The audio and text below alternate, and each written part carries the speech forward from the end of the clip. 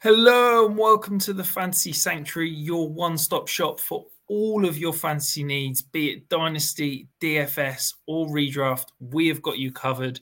Today, we are going to be walking through your Week 9 preview, every single matchup, every single fantasy relevant player that you need to know ahead of the games this weekend.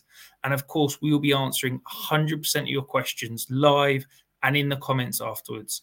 Tom, welcome in. We're going to dive straight in to the first matchup. Of course, it's the glamour tie. I don't know about you. It feels like this is a horror slate with about 4 good games. So we're going to get one of the good games out of the way early. Seattle at Baltimore. Your Ravens. What do you make of this one this week? Yeah, this is the game which it feels hard to ignore in some ways because it's not only does it feature so many of the players who we love for fantasy football, your Mark Andrews, Lamar, DK Metcalf, Kenneth Walker, but there's also a lot of really interesting stuff going on here. Last week, we saw Zach Charbonnet have perhaps his most involvement that we've seen. We saw Pete Carroll come out this week and he was so effusive about Zach Charbonnet. He talked about how he just knows ball, how he gets it, how everything he does is great. So that's going to be really interesting to see how his involvement goes this week, whether Kenneth Walker loses any touches, because Kenneth Walker hasn't been doing anything wrong. We're also seeing Jackson Smith and Jigba being slightly more consistently involved. I believe it's back-to-back weeks where we've got 2 touchdowns from him now. And that is an area where if you were going to pick on the Ravens, the slot is somewhere where they have given up points at times. So that's possible. But this Ravens defense is looking absolutely fantastic in terms of in DVOA. They're first on defense across the league and 4th on offense. So there aren't too many holes you can poke in what the Ravens are doing. The biggest problem for them seems to be their ability to just shoot themselves in the foot. For me and for Rory, I know who's in the chat and watching, when you're a Ravens fan and you're watching the games, there have been so many points where Lamar seems to be trying to force the ball to Odell Beckham. These plays where Odell's on the outside or, they're going for that back corner sort of fade in the end zone, and it just isn't there. But Lamar seems desperate to get him involved, desperate to get him a touchdown, and perhaps that'll break right this weekend. I mean, the Seahawks allow the 8th most fantasy points to wide receivers. They allow the 3rd most to slot wide receivers. The wide receiver on the Ravens who's consistently been in the slot the most has been Nelson Aguilar when he's been on the field.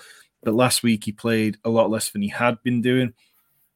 We're big fans of talking about the squeaky wheel narrative on this show, and Lamar came out with an absolute squeaker of a wheel yesterday, talking about how he definitely wants to get Bateman going. He really wants to get him more targets. Bateman, for his part, he talked yesterday to reporters about how he felt like he's slowly getting back to his old self. It's easy to forget that he had Lisfranc surgery, which isn't something easy to recover from. So, yeah, there's lots of ways you could attack this. The Ravens, they start fast. They've outscored opponents by 49 points in the first quarter, which is a league high.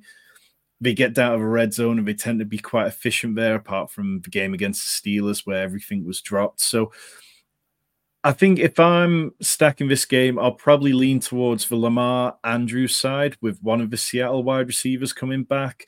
It's just tricky because as much as DK Metcalf is seeing good volume and seeing good red zone opportunities, still the wide receiver 27, Lockett's the wide receiver 30, neither of them quite what we expect so far. And the Ravens will have the 5th lowest wide receiver catch rate. But if we're expecting the Ravens to push them, then we have to expect at least one of the Seahawks wide receivers to be able to get there.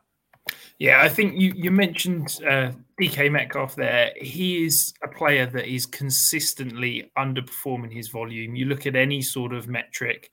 I run an in-season wide receiver model, and he's one of the guys that stands out of he's getting the volume, he's getting the high-value targets. I mean, the red zone usage is there. He's just underperforming it at the moment, and that could see massive regression at any point. And I think generally it probably will do. And he's the kind of player that could blow up and have a really nice little stretch of games.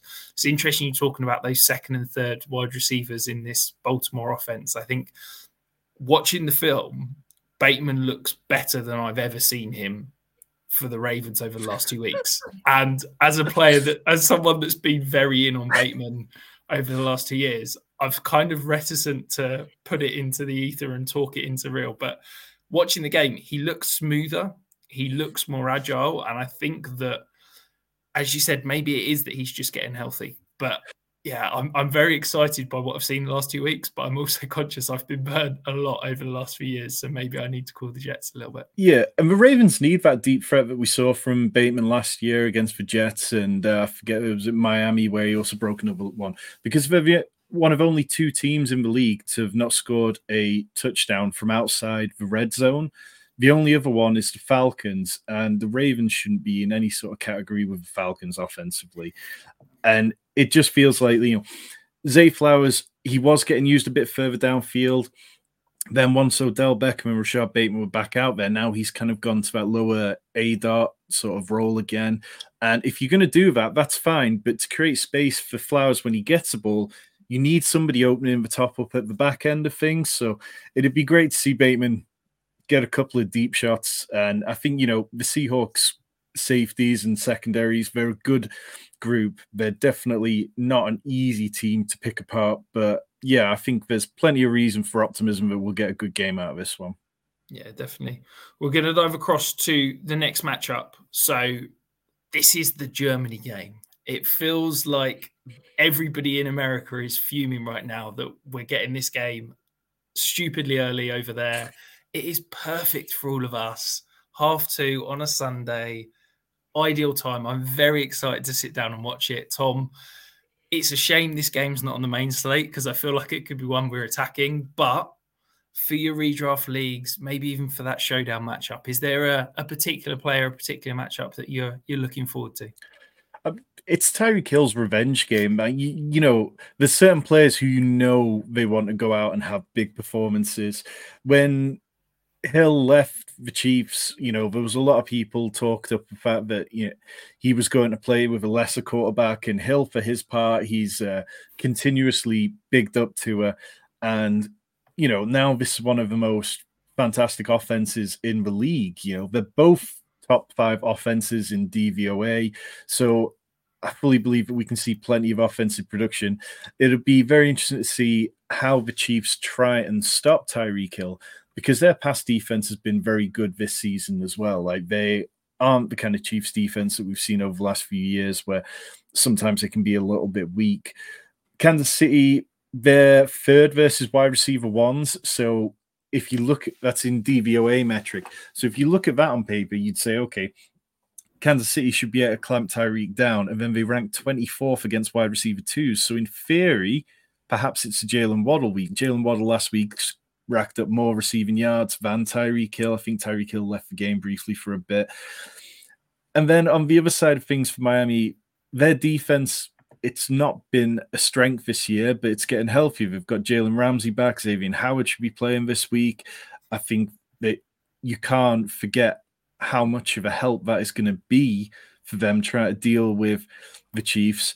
But really, Tyreek Hill gave the quotes today. Look out for Travis Kelce.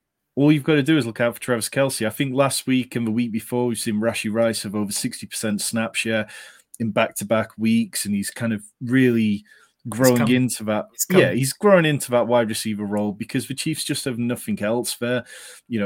Pacheco, RB18, it was a disappointing game against the Broncos, but sometimes we kind of take it for granted that these divisional games can be a bit funky, even against a team who's been as bad all year as the Broncos have been.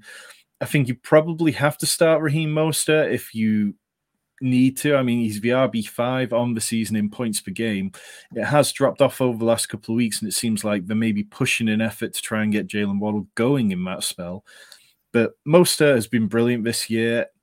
I think, he's definitely going to have opportunities if the Chiefs are trying to really look after Tyreek Hill and take him out of the game. So, yeah, it doesn't feel too difficult to interpret this one. Yeah, I think for me, Mostert's a must start. Like, I don't think, unless you're absolutely loaded, I'd be shocked if you can get away from Mostert this week. He's running back 13 for me in my ranks this week, and I think that's, that there's going to be enough volume there. The thing I'm really excited about this game, and it's probably not necessarily fantasy relevant, is this Miami offensive line. It's become a bit of a joke, and I've become a bit of a troll of myself saying Miami can't beat anybody good. But the reason they can't be any good is that their offensive line is horrendous. They have got 4 below average starters at the moment because of the injuries that they've got. And I think that depending on what Chris Jones and the Kansas City front seven are going to do is going to dictate what's going to happen in this game. If they can't hold up, it means that Tyreek's not going to be able to get open deep because Tua's not going to be able to hold the ball long enough. It means that we're going to have to see that A-dot shrink, and therefore it's not going to be as high-value touches. So I'm praying that the Miami offensive line can hold up enough that this game can be the shootout that we're all hoping of and all dreaming of, because, it could be really, really interesting. Somewhat of a glamour tie, shall we say. We've got quite a few people in the comments. It's amazing to see. If you are watching live, get your questions in, get your comments in. We're going to answer a few of them now, Tom. So Derek in the chat asking, are we dropping Palmer for Johnston? So I guess that's Josh Palmer for Quinton Johnston, I'd guess. I think one thing that was kind of glaringly obvious last week was that Josh Palmer wasn't healthy. And, he was in and out of lineup. He probably shouldn't have played that game. And it kind of forced their hand to get Quentin Johnston involved. And he had his most productive game that he's had in the NFL so far. I think if you need points this week, I would feel more comfortable starting Quentin Johnston. But, we'll get to that game later. Like, the Jets are nobody's fool on defense. I think I'd still be looking to see if I could find a different matchup that I could take advantage of instead. Yeah, absolutely. Jets are allowing the fewest points to wide receivers. So, I wouldn't start either of them this week. And I think that, to me, I still believe Palmer's got the role long term. Dan, one of our YouTube members, he's asking Tajay Spears, Alexander Mattison, Latavius Murray, Odell Beckham, Curtis Samuel. Start who? Well, Curtis Samuel's looking like he's not going to play. So yep. I'd rule him out immediately. Latavius Murray we can rule out because of the Fournette signing, I think. Yeah, I think Alexander Mattison's the one must play. It comes down to Odell versus Tajay. And I'd lean Tajay Spears. Yeah, I'd lean Tajay Spears too. I don't feel confident enough in when we can predict anything with Odell Beckham. Yeah, absolutely. And then Bryce is asking thoughts on Deontay or Amari Cooper. This is Deontay's smash for me. I've got him as a top 15 wide receiver this week. Yeah, I'd absolutely be on board with that. Amari Cooper has had some really positive points. I put him in this week's DFS write-up in our Discord, which is for our YouTube members only. If you want to join, hit that join button below and you can access the full write-up there.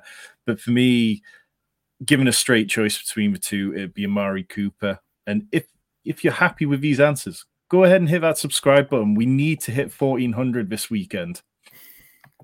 Absolutely. We'll dive across to the next matchup. Tampa Bay at Houston. Few people facing injuries. We're looking like Dameon Pierce. News broke just before we came live that he's unlikely now to play Sunday. Does that change your thoughts on this matchup? I've got Dameon Pierce in my home league, and honestly, I'm overjoyed at the fact that I don't have to play Dameon Pierce this week. Last week, watching the Texans get down to the inside the 5, and Dameon Pierce get that touchdown after like 3 attempts. It got called back on a completely inconclusive replay, and then the fullback takes it in for a touchdown. Okay, fine, that happens. But then they get back down there again later on in the game, and Dameon Pierce should have had a touchdown, but the fullback, again to blame, decided not to block his guy, and Dameon Pierce got stuffed. So, yeah, it's tricky. What we've seen from Devin Singletary is he's been playing more than we would have liked. So, for me, it's kind of easy to go. Dameon Pierce is pretty much droppable in redraft at the minute, particularly if he's going to miss a week and you need to in shallow benches. He's the RB43. What we saw last year just doesn't exist under this offense with Bobby Slowick as the offensive coordinator. They're just not counting on Dameon Pierce the way that the Davis Mills Texans had to last year. And CJ Stroud, yes, he's kind of come back down to earth a bit with 3 sub-16-point games. But there were some tricky matchups in there. New Orleans, we knew that game was going to be a tough one. Whereas Tampa Bay, I definitely don't think they're as tough as they used to have a reputation through the passing game. They've allowed the 5th most passing yards per game. They've let a bunch of wide receivers have really good performances. Nico Collins is another player I wrote up in the DFS column this week. So I like that. I think the Bucs wide receivers, Mike Evans, Chris Godwin, are too expensive for me at over 7K. It's an ugly slate, and perhaps one gets there. Baker 36. 2.2%. It's just not enough. He flashed at the start of the season and then he's regressed in various statistics since. I'd feel much more comfortable playing Rashad White, who, even though he's still very poor in the running game, I think he's at like 3.3 yards per carry when last year he was at 3.7. He's making up for it in terms of the targets and the receiving work like we thought he would. He gets 4.3 targets per game, which is fourth most among running backs. So if you're looking for a bit of a small, cheap stack in DraftKings this week, CJ Stroud, Nico Collins with Rashad White as the bring back makes plenty of sense, and it helps you get the money to be able to play someone like Alvin Kamara or AJ Brown, one of those kind of real studs. Yeah, I love that. You don't need to convince me much to start Tank Dell and Nico Collins at the moment. I feel like I've very excited about those. I think the Tank Dell and Nico Collins is a really interesting dynamic because I don't know about you. We had the injury to Tank Dell, the concussion. We had the bye week. It's been a slow couple of weeks for Nico Collins as well. I feel like both of them are criminally underrated at the moment. I think that people are forgetting how good they were for that first sort of 4 or 5 weeks in the season, and how good this offense could be for the next 2, 3, 4 years with CJ Stroud and those two receivers. I think if you're looking in dynasty circles, I think if you can go and sneak Nico Collins for, and frankly, anything less than a mid-first, I think that's a smash. And I think Tank Dell, I honestly think you can probably still get him for a second right now. So, yeah, I love those two as kind of, it's not buy lows because I think it's just almost like buy because people have forgotten about them. Yeah, definitely. I've got Nico Collins on a rebuilding team, and I'm quite stacked at wide receiver, and I've looked at trying to move him. And what I've found is that people generally don't want to pay the first round pick for him, and it's a little tricky getting that because people kind of haven't seen quite enough. But I mean, yeah, he's the wide receiver 16 in points per game. Yes, he's had a couple of kind of down weeks, but on the whole, he's been very impressive. I think your point about what this Texans offense can be over the next few years is a fantastic one. And I'd be very happy to have Nico Collins on a dynasty team as my wide receiver 3 or possibly even wide receiver 2 over the next year, I think. Yeah, absolutely. I couldn't agree more. Some more questions in chat. So Dan's come back and said, would we start DJ Chark or Donta Foreman over Tyjae Spears? Foreman, yes. Chark, no for me. Yep, agreed. Yeah. Derek's back. He's got another question. He's saying send Chris Olave and Raheem Mostert for Justin Jefferson, Aaron Jones. He's 6-2. He's got a pretty loaded roster, quite frankly. So I guess it's a kind of a bullying move of I'm loaded, I don't need the wins. Would you do that? Yeah.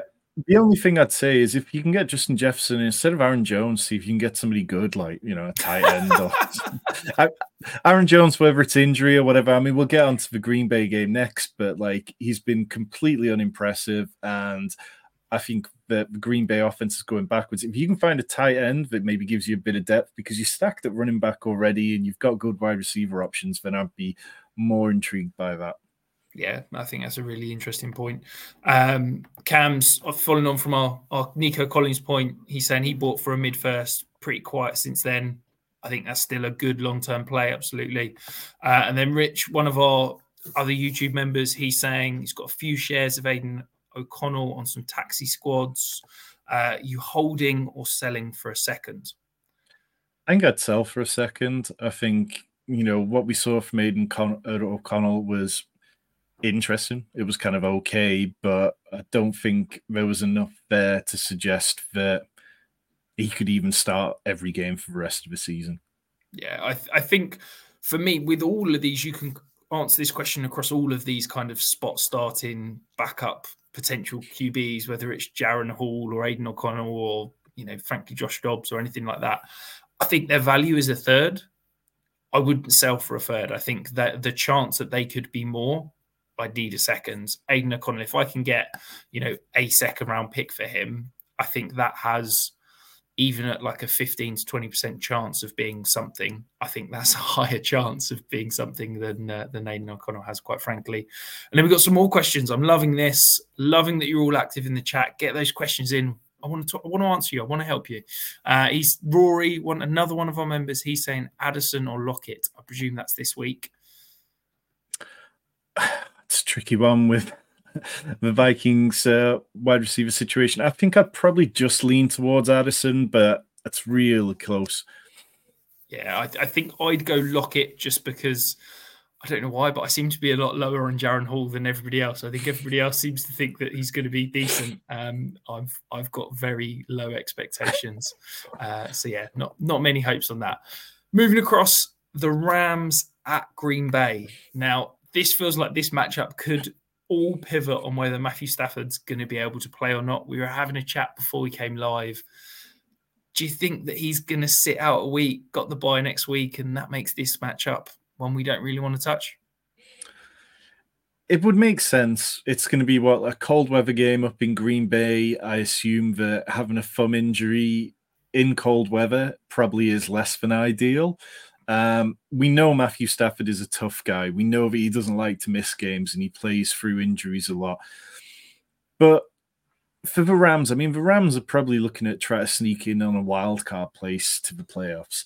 I don't think it makes sense to go out there now and risk aggravation when, frankly, you could put Brett Ripien, the backup quarterback, you could put him in and possibly stand a chance against this Green Bay team who don't seem to be able to avoid, getting out of their own way. I think what we saw from Green Bay early this season was incredibly impressive. Jordan Love was driving the ball downfield, not completing many passes, but it was enough and it was fantasy relevant. And what we've seen is that regressed as you would expect it to. He's now the QB 14, Luke Musgrave's tight end 26, Aaron Jones RB 30, Romeo Doubs wide receiver 40, Christian Watson is at 8.5 points per game over the last 4 games. And it's tricky because you want those home run hitters in your lineup. And if you bench Christian Watson and he goes off for a slate-breaking kind of score, you're going to be kicking yourself after taking the L's that you've taken for the last 4 weeks. But I just don't view him necessarily as startable, even in this game against the Rams defense that has kind of regressed slightly over the last few weeks. Cooper Kupp, I'd be starting Cooper Kupp. I know it's been rough. He's had 17 targets and only 6 receptions over the last 2 games. But when you look back over the course of his career, this is the first time that he's had back-to-back games with less than 30 yards. Like, this is the first single-digit performance he's had in the last 2 years. I think that even if Matthew Stafford's out, I'd have enough confidence in him that I'd be starting him. The Rams running back situation, I'd still start Darrell Henderson. Royce Freeman seems to be mixing in, but seems to have less of a role than Henderson. Tyler Higbee has been pretty uninspiring. He's tight end 21 in points per game. If you need to start him, I guess you could start him. Perhaps Brett Ripien comes in and sort of, takes those layup shots. But yeah, and just the Green Bay Packers running back room, like I said, Aaron Jones, 1 double-digit performance this year. He's had back-to-back games where he's only had 11 touches in each of them. Normally, we'd expect that to be much closer to 20, but whether he's still injured or they just want to try and get A.J. Dillon, who's a completely ineffective backup-level running back, involved, I don't know. But whatever's going on, it's not working particularly great for the Packers. Yeah, and I think the thing that I'm looking for the Packers to do is we've got all these young options. We've got almost too many options. I feel like we need to just streamline it a little bit. And they're going to say, right, we're going to be an 11 personnel offense. We're going to run with Musgrave, Reed, Watson, Doubs, and Aaron Jones. And let's see if we can get that and drive that forward. I think Luke Musgrave, we saw some hype early in the season. He had the concussion. He missed a few weeks. I'm intrigued to see if he's going to help kind of bring that spark into this offense. I think that would be really interested. Cooper Kupp, you said you got to start him. I think, look, if you're Brett Ripien, you're probably out of your depth. What are you going to do? You're going to feed the ball to the guy that you know is always open, and that's Cooper Kupp. So, yeah, the targets are probably going to be pretty low quality, low value targets, but I think he could see a high volume. And on the Brett Ripien, sorry, go on. I was just going to say on Cooper Kupp, this stat via Sharp Football, the Packers struggle against slot receivers, allowing 9.2 yards per target, which is the 5th highest, and giving up a league high 9.1% touchdown rate to interior wide receivers. So everything points towards starting him. Yeah, absolutely. And on the other point is that obviously the Packers have just traded away Rasul Douglas, the corner. I know we're not going to talk a huge amount about that, but that's a big piece out of this Packers secondary that is now shipped off to Buffalo. So the Packers secondary is even weaker than they've been so far through the season. But we were talking about Brett Ripien, and I think this is a really interesting point that I want to bring in here from Tarek, another one of our YouTube members. Welcome. If you want to be like Tarek and be a member, hit that join button. He's saying basically we're getting all this hype around these spot start rookies that we've not seen. He's saying, is it a new phrase, Purdied, because of the success he had last year from nowhere, and people are always clamoring for that next guy? I think so. And I think it's always, there's something about the quarterback position in general that people like to romanticize. And it's, probably goes back to like the Tom Brady pick in the draft and stuff, that guys can come out of nowhere and they can have these games. Look, like Tyler Huntley a couple of years ago was being bigged up as the next big thing, and that all these teams should trade for him. And really, it comes crashing down sooner or later. The thing we've seen with Purdy is that Purdy deserves more praise than he possibly gets, but it's also that Shanahan system. If any of these players were playing in the Shanahan system, as we've seen over the years, is really friendly to the quarterbacks, then I'd have a bit more faith in that kind of situation. But Sean McVay's offense probably isn't as quarterback friendly as that. I mean, he likes things done in a very specific way. Yes, Baker Mayfield went in last year and had that fantastic performance straight off the plane, but generally speaking, I'm going to be a little bit more skeptical of those kind of players. Yeah, absolutely. For me, I'm a numbers guy. I'm always going to lean back to that probability. And as I said, the chances that one of these late round rookie quarterbacks turns into the next Brock Purdy, we're probably looking at somewhere around 5%. The chances that that second round pick turns into a usable, valuable fantasy option moving forward is around 15%. 15% is bigger than 5%. I'm always going to take the 15% over the 5%. So for me, I think if you can get a second round pick for pretty much any of these guys, I'm happy to take that. We've seen, let's be honest, more of the preseason hyped guys, Dorian Thompson-Robinson, Aiden O'Connell, when they have started, they looked abysmal despite all the hype that they were getting in the preseason. So yeah, I'm happy to pivot, move off them, and yeah, it probably means I miss out on the next Brock Purdy, but it means I'll get an awful lot more second round picks than your average Joe as such.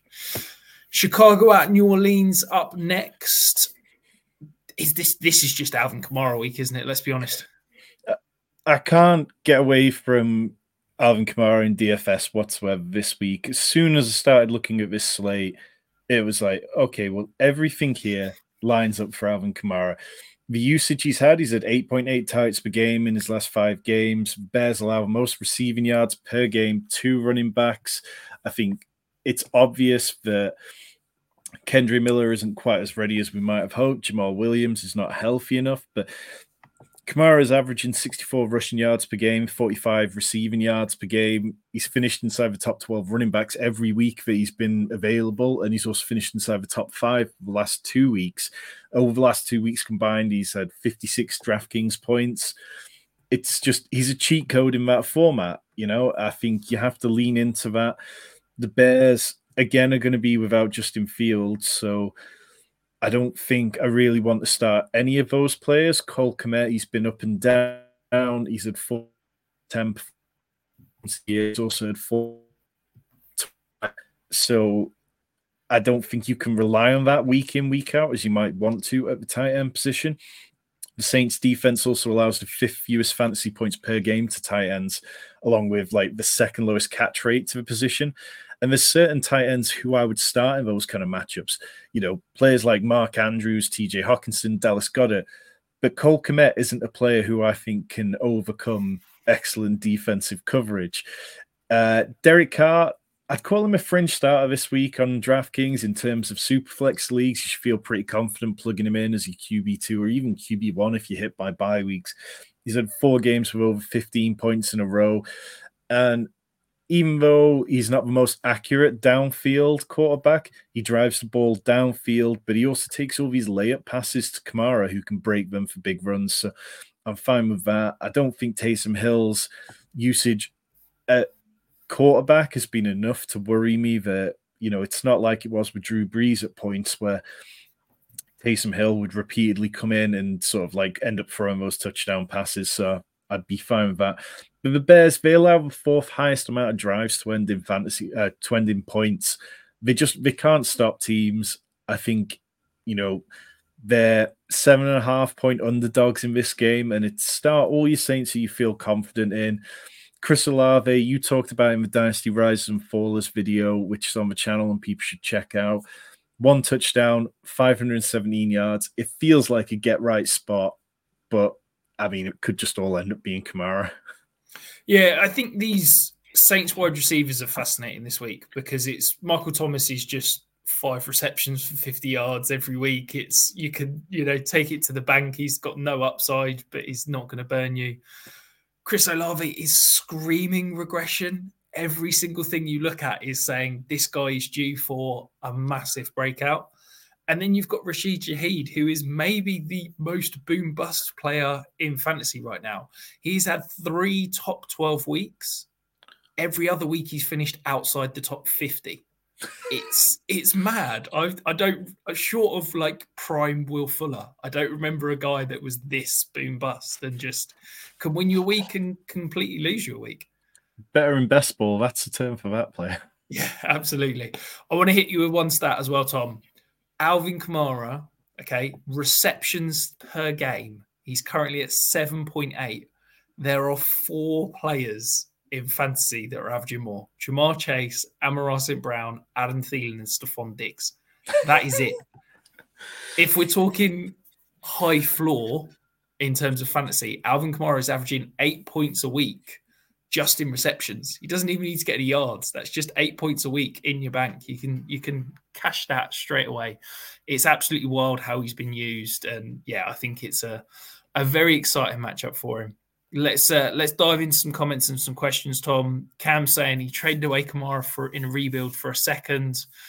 Yeah, that's pretty painful. But yeah, I think he did the right thing. Like I mentioned on Twitter today that I thought Alvin Kamara looked washed last year. I thought the writing was on the wall when you considered all the things that we saw the Saints do this year. And taking the second probably felt better than you could have potentially ended up with, a couple of thirds if things broke differently for him. So it feels crappy, but yeah, I mean, what can you do? Yeah, absolutely. I know there's one best ball team out there, Tom, where I convinced you should draft Alvin Kamara. So at least you got one share that's earned you some money at the moment, hopefully. Paul Pickin, friend of the show, he's asking DJ Moore or Garrett Wilson this week. I go Garrett Wilson. I think put out some stats on Twitter earlier about how Zach Wilson's throwing more to Garrett Wilson this year than he did last year. And it's not been incredible, but the Chargers are a team that I'll look to start wide receivers against every week.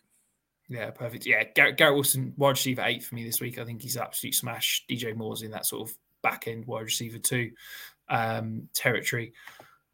We're going to dive across to the next matchup, but before we get there, if you're enjoying this content, we want to help you win fantasy titles. That is our one aim of doing this show. Hit that subscribe button and let us help you to win those titles.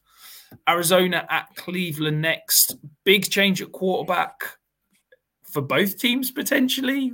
Looks like it's going to be Clayton Tune against PJ Walker, but equally it could be Kyler Murray versus Deshaun Watson. Does that change things for you depending on who starts at quarterback, Tom? It could be that Clayton Tune against PJ Walker might actually be the better matchup with how, Murray's coming back from the knee injury. Deshaun Watson's been just atrocious for the last couple of years. I think I'd probably feel, I don't know. I mean, PJ Walker's been okay. I think we've kind of seen enough for him that it's been fine. David Njoku's been better without Deshaun Watson over the course of the last 2 seasons. Njoku's averaging 11.04 PPR points without Watson, 8.3 per game with Watson. And I pointed this out on Twitter. That's the difference between tight end 8 and tight end 18. It's such fine margins at the position. And what we've seen is Njoku is getting more targets from PJ Walker. So I'd feel better about starting him. Amari Cooper's a fringe starter for me every week. It's been frustrating because he is the wide receiver 41 in points per game. He doesn't seem to string back-to-back games together at any point. But I don't think there's anything about this Arizona team that scares anyone. When you look at the stats, the Cardinals rank second worst in catch rate allowed to opposing wide receivers, allowing 71% of targets to be caught, those catchable targets, and they allow the 10th most fantasy points per game to the position. So I'd be starting Mari Cooper here. I think you can play Mari Cooper as a one-off in DFS this week. Jerome Ford, it seems like dealing with a high ankle sprain or low ankle sprain. Not able to play fully, but they still rolled him out there for some snaps. In terms of what you can play on the Arizona side of things, Cleveland allowed the third lowest amount of fantasy points to wide receivers, second lowest catch rate at only 51%. Cleveland allowed the fewest fantasy points to tight ends. They allowed the 11th fewest points to running backs. So as Paul says in the chat, just avoid all Cardinals this week unless you really have to. Even Trey McBride coming off a 25 PPR point game, I don't think you can start him against this Cleveland defense on the road. Yeah, I think the one player I want to touch on that I think you probably gave a little bit of short shift to, Jerome Ford. 22 of his 26 snaps last week were in the third and fourth quarter. When the game was on the line, when the Browns needed to try and win the game, they turned over to Jerome Ford. And I think that speaks massively in terms of his potential fantasy implications moving forward. I think that he is still the 1A in this backfield. And I think that another week to hopefully get that ankle a little bit healthier, I'm expecting him to get an even bigger workload than he did last week. Yes, for DFS, it might not be a big enough workload to enter things like cash lineups and stuff like that. But in terms of your redraft, your dynasty lineups, I still think he's a solid, reliable RB2 this week and a guy that I'm touching on. Also, right. Oh, God. I was just going to say on that, the counter argument against what I'd kind of said there would be to sort of say, okay, well, you look at the Cardinals last week and they just got absolutely destroyed on the ground by Gus Edwards. It was one of those kind of performances where they just couldn't stop the Ravens. The Ravens didn't run heavy in the first half of the game. Then the second half turned to it. They've allowed the third most fantasy points per game to the running back position.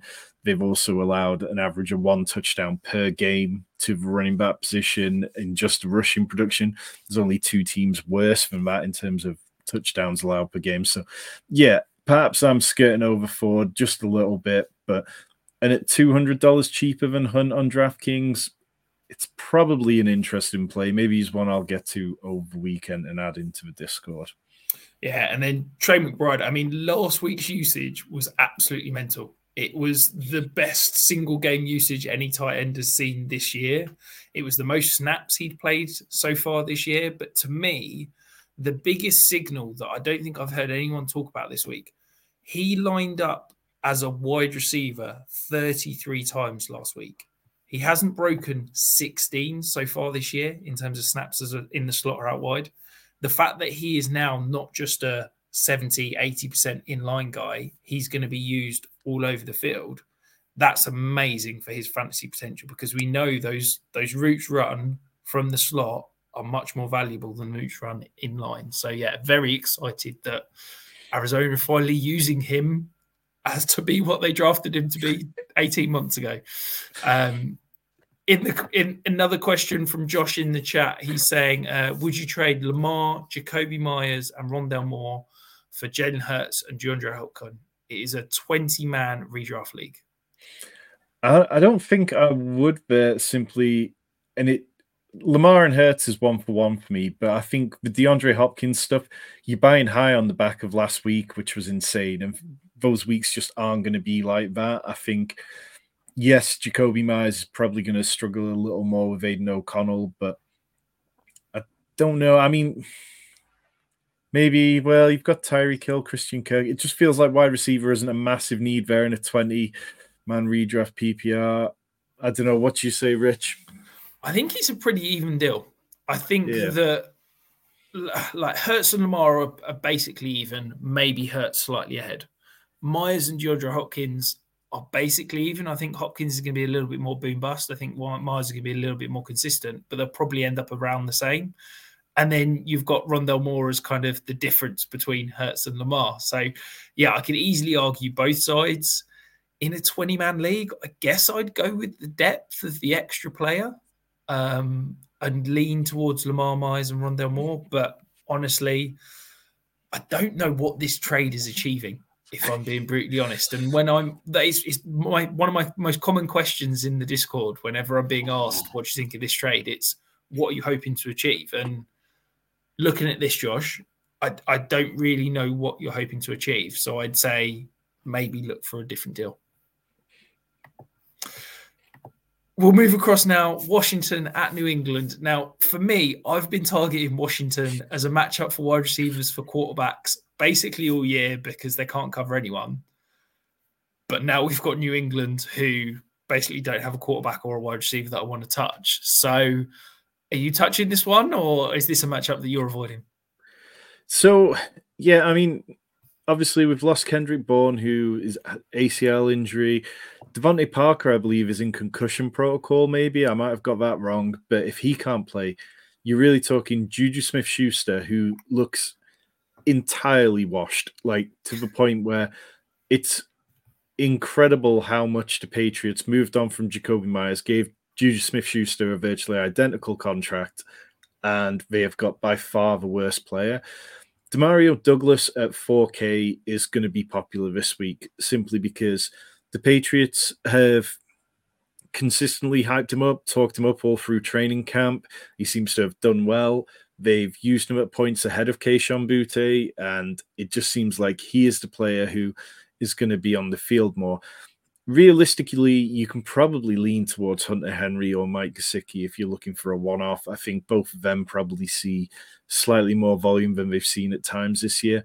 But for me, the interesting side of this is just the Washington side. We've seen Sam Howell, he's quarterback 11. He's very boom or bust occasionally. He's not a quarterback that I'd want to build a franchise around. But in fantasy, it's working, Jahan Dotson finally had a breakout game. He hadn't managed a single performance over 50 receiving yards, and then he had 108 last year, as well as his second touchdown of the season, 27 DraftKings points. That was more than double what he'd had in any other game. And the one thing that you can see on screen there, New England ranked 29th versus wide receiver twos. So they're top 5 against wide receiver ones. And this one just sets up for Jahan Dotson again. It also sets up for Logan Thomas because the Patriots rank 31st against tight ends in DVOA. They give up 7.7 yards per target to the position, which is 9th most. Logan Thomas, he's had that kind of target share right around 20%, hovering between sort of 17 to 20, averages 5.7 targets per game, which is the 10th highest rate among tight ends. So I think you can play him. You can play Dotson. If you want to double stack them with Sam Howell, I don't mind it. I'm not sure I can quite get there on a slate with Lamar Jackson and Jalen Hurts myself. But yeah, and then if you want to run it back with Demario Douglas, that's probably the most interesting one. But I wouldn't feel like you necessarily had to put any Patriots on a stack on DFS this weekend. Yeah, no, I tend to agree. Now, I'm going to completely hijack the show, and we're going to disappear into a little dynasty corner that I want to pick your brains on, Tom. Sam Howell is grossly overvalued in dynasty right now. Okay, Washington is a tire fire. We've seen them trade away 2 potential, very good defensive ends. I think they're going to bring in a new head coach next year. I think they're going to have a new offensive coordinator next year. I think Josh Harris is basically going to rip this franchise up and build it from the ground up. This is a guy that was heavily involved in the process for basketball fans out there. I don't think Sam Howell is going to be the starting quarterback for Washington next year.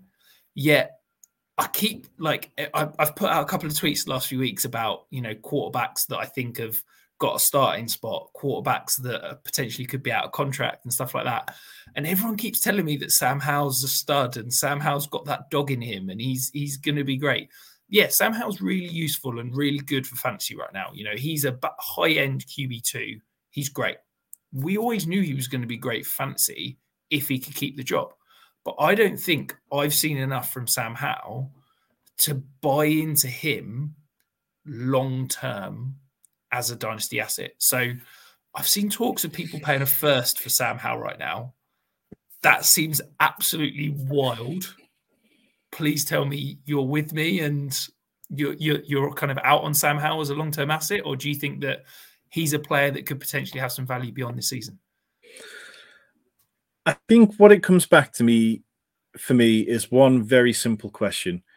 If you've spent over $6 billion on a sports team, are you really going to have Sam Howell be your quarterback of the future? And I think Ron Rivera has no time whatsoever. If Ron Rivera makes it through January with a job, I'll be absolutely flabbergasted. And I think that the team, if you're going to tear things down, if you're going to start accruing assets, then in my mind, they're already priming themselves ready to be able to make a move up the draft board to be able to go and get a quarterback. And I don't think Sam Howell is a bad player. I think Sam Howell has shown enough that he can play in this league for a number of years, be a backup, be one of these kind of players who was in and out of the lineup. But I haven't seen enough for me to have massive confidence in him, and definitely not the kind of level of confidence where I would go out and trade for him in Dynasty. I got Dynasty leagues where I lost Kirk Cousins this week, and I would rather go out and trade for Baker Mayfield as a 1-year rental than push my chips in on a first-round pick for Sam Howell. Yeah, absolutely. And I think it just comes back to me. There's a new head coach in Washington next year, for that I'm sure. And I just can't see a world where a head coach is willing to tie his future and bet on Sam Howell as the long-term franchise quarterback. So, I think grossly overvalued. And I think if you can get a first for Sam Howell now, absolutely snatch that right up. Talking of quarterback changes, we've got two teams that have seen drastic quarterback changes. Obviously, slightly different ends of the spectrum. The horrific injury to Kirk Cousins and then Desmond Ridder finally benched for Taylor Heineke. Do you think that the Taylor Heineke could potentially bring out some more fancy relevance from, should we call it the three-headed monster that is the high-drafted players for Atlanta? Well, first of all, shout out to Kyle Pitts, who's now the tight end 15 in points per game. He finally took over Jonnu Smith, who was the tight end 16 in points per game. So the wave has already turned. Kyle Pitts is cashing in on all those kind of taking him first overall in dynasty startup leagues. That's fine. But in seriousness, this move needed to be made. Desmond Ridder was absolutely toilet over the last month. I think Arthur Smith can bemoan and bitch and complain and talk down to reporters all he likes, but sooner or later he had to accept that the team had too many good offensive players to keep going out there and putting that there. Taylor Heineke, I don't think either of us have ever been particularly huge fans of Taylor Heineke, but I was a pretty big fan of his first season starting in Washington. I was pretty all in. I had that the wrong way. I thought you were down on Taylor Heineke, but okay. So what we've seen from Taylor Heineke, I mean, he was more functional and a better quarterback than Carson Wentz last year, which isn't a high bar to clear. The team thought he was a better option than Sam Howell in all through Sam Howell's rookie year until the point where Taylor Heineke went and told the coaches that they should start Sam Howell in the last game of the season. He understands the locker room. You know, he talked about after the game about how this was still Desmond Ridder's team. And when I see that from a player, I just know that he's going to understand which players he should be getting the ball to. Part 2, technical issues curtailed part 1, but we are here to talk some Indianapolis Colts at the Carolina Panthers. Tom, Bryce Young not pushing the ball downfield, league low, 5.6% of his attempts are more than 20 yards downfield. Is that putting a break on this offense right now, or do you think that there's some glimmering lights that could be something more to come?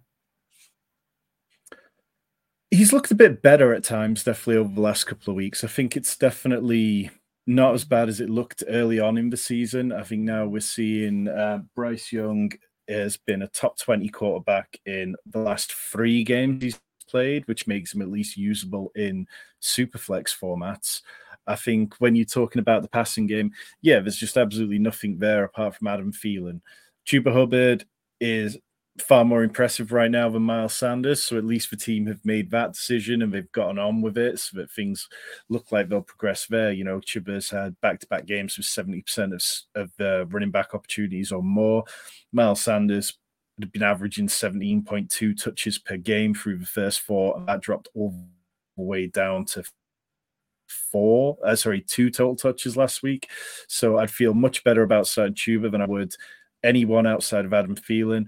On the Colts side of things, I think, you know, you look at what they're doing. They've allowed, on terms of defense, they've allowed 8.5 yards per reception to running backs, which isn't an area that Chuba Hubbard's been fantastic at, but it's an area that he's been, you know, okay in. So I think he could capitalize there. The Colts have allowed fifth most fantasy points to running backs, second most running back rushing touchdowns per game at 1.4. The only team who allow more are the Panthers. So I'm interested in Zach Moss. I'm interested in Jonathan Taylor for this game. I think both of them could have good games. I'm not sure I'd try and get funky and start both of them in any sort of like DFS format, but I don't mind taking shots at Jonathan Taylor in particular this week. Yeah. What are your thoughts on Josh Downs this week? He seems to be creeping up in price every single week. He has been balling out since Gardner Minshew has been under center. Is he a guy that's hitting that point where he's getting a little bit too expensive to get into those lineups? No, I think Josh Downs at 5,200 is completely fine. I think particularly against a team who, you know, the Panthers, we don't expect a lot from. What we've seen from the Colts is that they play fast. And when you play fast, there tends to be plenty of points to go around. The Panthers have allowed the 12th most fantasy points to wide receivers. They've allowed the 10th most wide receiver yards per game, 174. So I think that there's plenty of reasons why you can keep playing him. I think when you look at yards per reception, they've allowed the 9th most per game. So definitely no warning signs on Josh Downs. I think you can keep playing him. He's probably going to be quite popular. What I'd imagine is that Josh Downs is more popular than Michael Pittman, so I wouldn't mind actually playing Michael Pittman in tournaments to try to get a bit of leverage there. Nice little hit. We touched on a little bit of Raiders talk earlier in the show, but obviously huge changes with the Raiders, new head coach, new offensive coordinator. Are we expecting them basically to get this offense right, or is losing the play caller and the offensive coordinator going to have a disastrous effect on this Raiders offense, do we think? It says everything about the Giants, but the Raiders are actually favored in this game despite everything they've done. So I think if this was a tougher opposition, it would be possibly easier to kind of like say, okay, well, this isn't a week to start the Raiders, but Josh Jacobs should get going. We talked before about Aiden O'Connell's one start. Devontae Adams out targeting Jacoby Myers 13-4. So I think you can start Devontae Adams. I wouldn't be starting the likes of Michael Mayer. I probably wouldn't even be starting Jacoby Myers unless I had to. Josh Jacobs, sooner or later, he's going to get going. This feels like a team that, for now, they didn't want to trade him at the deadline. I don't know whether that was just due to incompetence or not, but apparently the Ravens were involved, but the Raiders wanted at least a second-round pick, so nothing materialized. But if you're going to hang on to Josh Jacobs, at least ride him whilst you're bringing in Aiden O'Connell, who, you know, looks okay, and by all accounts, the Raiders staff said that he's the running back who gives them the quarterback who gives them the best chance to win this season. So, yeah, I think on that side of things, it's fairly cut and dry. I mean, Aiden O'Connell is very cheap on DraftKings. You see there on screen, I've got it in front of me. Aiden O'Connell is 4,500, which probably brings him into consideration for DraftKings because it's rare you get a quarterback that cheap. On the other side of the ball, I mean, it's just miserable for the Giants. You look at it. Saquon's RB9, Waller was tight end 10, Jones QB 30. No Giants wide receiver has finished inside the top 20 any given week. Only 3 have finished inside the top 40 on a given week. There is nothing going on. We saw it last week when Waller left the game that the only plan is to give Saquon the ball. Saquon had 39 touches. No other player this year has had over 34. In 2022, there were only 2 instances where players had over 34 touches per game. But it didn't even really matter for Barkley last week. He only had 15.8 points. Hopefully this week he can get going because the Raiders aren't a tough defense against the run. You look at what they do. They rank 22nd against pass catching running backs in DVOA. They've given up the 4th most fantasy points to the position as a whole. And they've given up the 3rd highest rushing yards per game to running backs at 120. So I'd like to think Saquon Barkley could have a good game this week. He is 7,900 on DraftKings, which might put people off. People will be preferring to play Kamara, but I think in tournaments there's some upside to try to play him. Yeah, and the play you've not mentioned, Wan'Dale Robinson, I think I like the talent. I like the potential usage, but the ADOT is just criminal. You know, you can see on screen there, 3.5 average depth of target. At that ADOT, he needs to be getting 8-9 targets a game to be a reliable option. Unfortunately, he's not getting that volume. And unless we start seeing some downfield targets, he's just not a startable option right now because the volume's not there and the high quality touches aren't there. So he's just a player you're basically having to stay away from, which is painful because the talent's there and the opportunity is absolutely there. Moving towards some of the bigger names, later evening games, we got Dallas at Philadelphia, obviously a massive divisional game. This feels like this could be the one that a lot of people are penciling in and targeting for those heavy stacks for that sort of tournament lineup. Yeah, absolutely. I mean, this is the one which your eyes get drawn to it straight away. It's one of the higher over-unders of the slate, and it's not a particularly pretty slate. You look at what the Eagles do defensively. They allow the most wide receiver points per game, 46.5. The next nearest team is 42 points per game, so it's a big leap. They just haven't been able to stop players like they were last year. Last year, they were just stomping teams, and now their secondary just isn't capable of it at the minute. I think that CeeDee Lamb is absolutely set up for another big game. What we saw from him over the last couple of weeks has been fantastic. It's the kind of performances we wanted to see. He's been averaging 65 yards per game in his career against Philadelphia, but now this Eagles secondary allowing 91.4 yards per game to wide receiver ones. Lamb had 44 points last week, caught 12 of 14 targets, 158 yards, touchdown.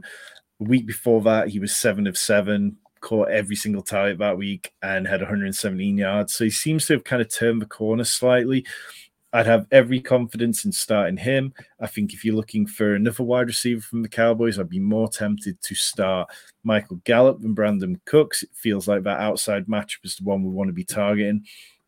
And then I like starting Jake Ferguson as well. The Eagles allow 4th highest catch rate to opposing tight ends, allowed 4th most touchdowns to the position at 0.5 per game. And we saw Ferguson last week of perfect 4 for 4, 47 yards and a touchdown. He was on the field constantly. I think he ran a route on 85% of dropbacks. So I like him. Tony Pollard, man, I mean, this one hurts. Like, Tony Pollard was so fun last year, but his efficiency is just way down. You can see on the screen 3.9 yards per carry versus 5.3 in 2022. They're running him up the gut more often, which isn't what you want to do with a player like Tony Pollard. You want to be bouncing him outside, letting him get that kind of speed under him. And then on the Eagles side, I mean, you just kind of start everyone, despite this being a tough matchup. Devonta Smith last week at 7 for 99 and a touchdown, first 20-point game since week 2. The Cowboys, they rank 4th best in DVOA versus wide receiver ones, but 11th best versus wide receiver 2s. So their weakness is more the kind of Devonta Smith area of the game. AJ Brown, you're not benching a guy who's just put up 700 yards and 5 touchdowns in a month. And Dallas Goedert, I don't know, man. Like, I've got Dallas Goedert on my home team, and it's not been pretty. 2 top 12 performances all season. But when he gets going in this offense, it's going to be good, you'd imagine. He just seems to be not clicking quite the same way he did last year. And then lastly, in terms of the running backs, and you absolutely start DeAndre Swift. Gainwell had that red zone fumble last week, and then Nick Sirianni this week made a point of referring to Kenneth Gainwell as being the team's RB2. It's all set up for Swift, who, you know, isn't always looking incredible, but is doing more than enough to be your RB2 on an average team. So, yeah, pretty explosive one on paper. Hopefully it lives up to that. Yeah, I think in your managed leagues, it's about trying to get as many of these guys in the lineup as possible. I think that over under could potentially get exciting and hopefully tick that over. I think the thing I wanted to touch on was the Dallas Cowboys' usage of their wide receivers. We've seen CeeDee Lamb throughout his career in Dallas be used heavily out of the slot as that kind of movable piece to get favorable matchups and be a high target volume. The last couple of weeks, that's changed. This last week he saw the highest number of snaps out wide that he has so far this season. He is morphing into a true X receiver that's still going to get some slot snaps, still going to get that high volume touches and option routes and force the ball down the seam. But he's being used outside, downfield, which is only going to be a good thing for his fantasy value. It does mean that Michael Gallup's natural role in the offense as that ex-outside receiver is kind of dissipating. And I do wonder if we're going to maybe start to see someone like Jalen Tolbert. He had a season-high snap share last week. Is he going to start to get on the field and use that speed as another option? But yeah, CeeDee Lamb, I think it's wheels up, and I think that he could have a phenomenal back end of the year this year and potentially be a league winner for people that invested that back-end first-round pick that in those redraft leagues we were hoping to. If you are watching this on record, not live, you can still get your questions in. Tom and I work through every single comment we receive. We will answer 100% of your questions, whether it be start sits, trade questions, dynasty questions, whatever you want, get them in. Tom and I will answer them throughout the week. Moving to the late games, Tom, the Damar Hamlin game, it feels like we're going to be talking about that for the next few days. I still can't get my head around why they've put this as an island game in the evening. I felt like they maybe should have buried it somewhere. But Buffalo at Cincinnati, could this be a really interesting, explosive one, or do you think this is going to be a defensive battle? I think there's enough there for me to feel pretty interested in attacking this game aggressively in showdown slates. Normally I only play like one or two teams in showdown slates, but the Bills' defense isn't good enough that we have to be worried about them at all. You mentioned earlier on how Ja'Marr Chase is leading the league in targets and receptions right now. He's absolutely dominating with 12.1 targets per game. He's the only player over 11.3. So we know where the ball is going there. The Bills, their defense, like I mentioned, they're underperforming. They're banged up a little bit. They've not been fantastic all year. So I'd be starting Ja'Marr Chase confidently as a captain in showdown. Dalton Kincaid is, though, really interesting because the Bengals ranked 29th against tight ends.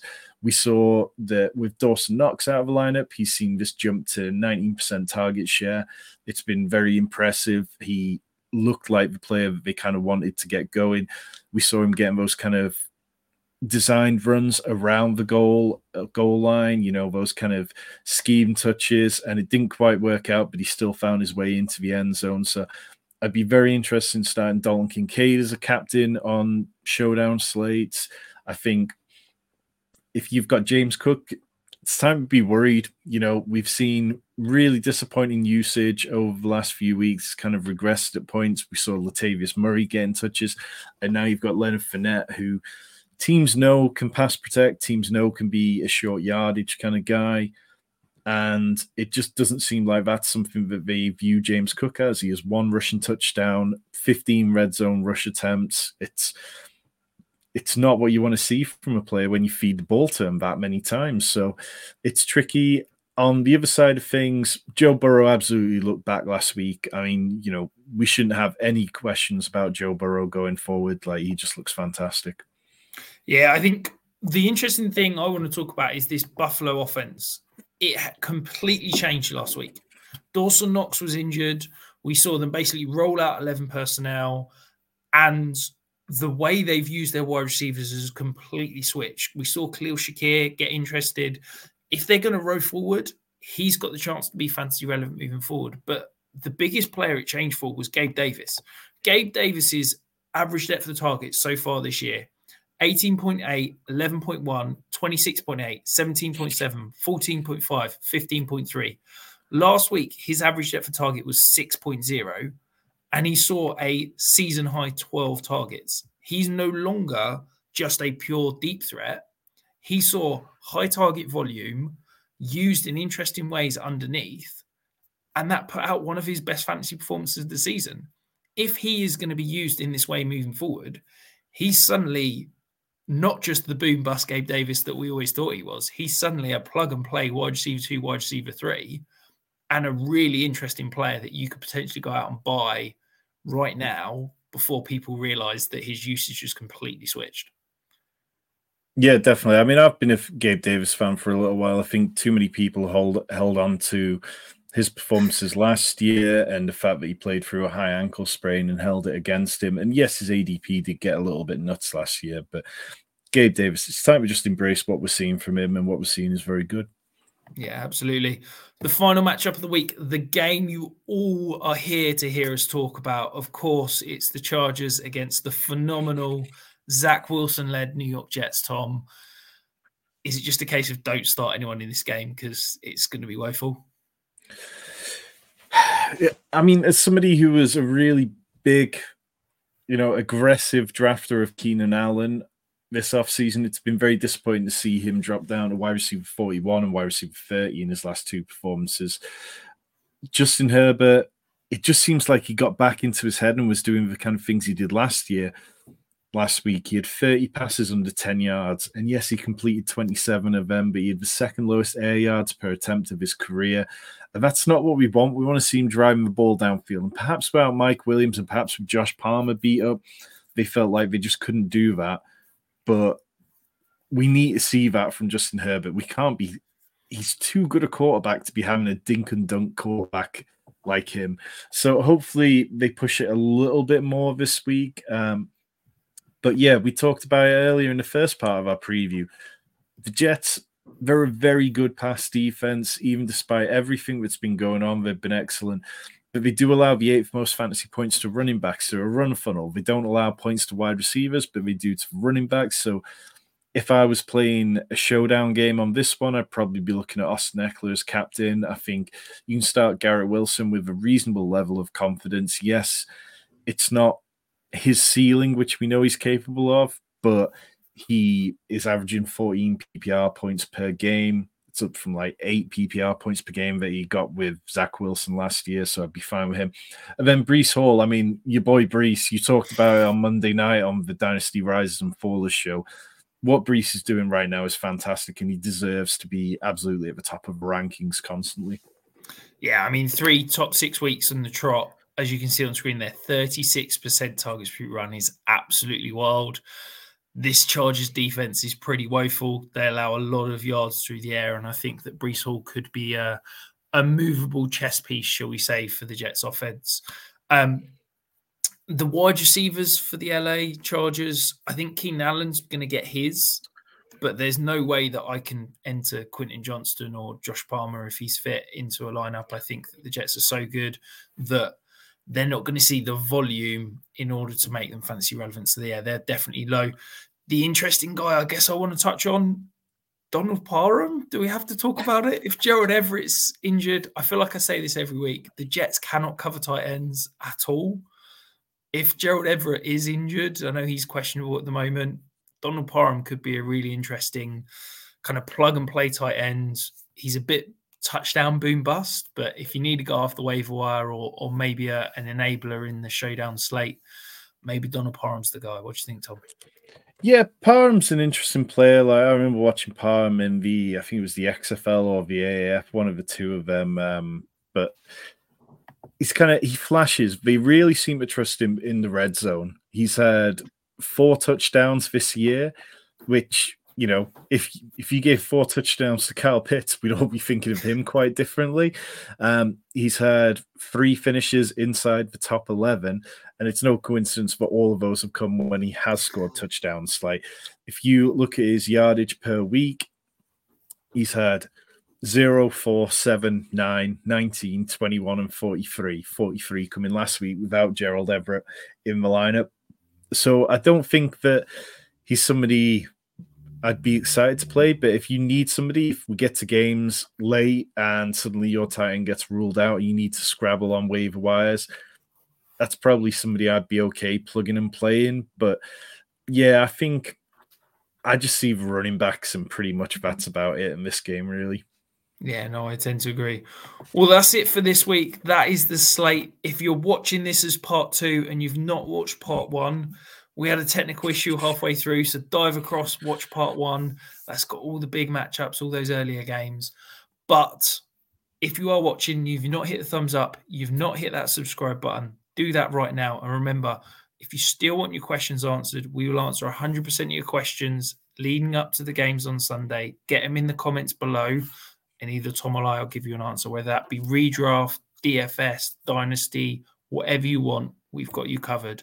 Keep it here, and we will be back very soon. Tom's got some DFS content coming for you before the weekend.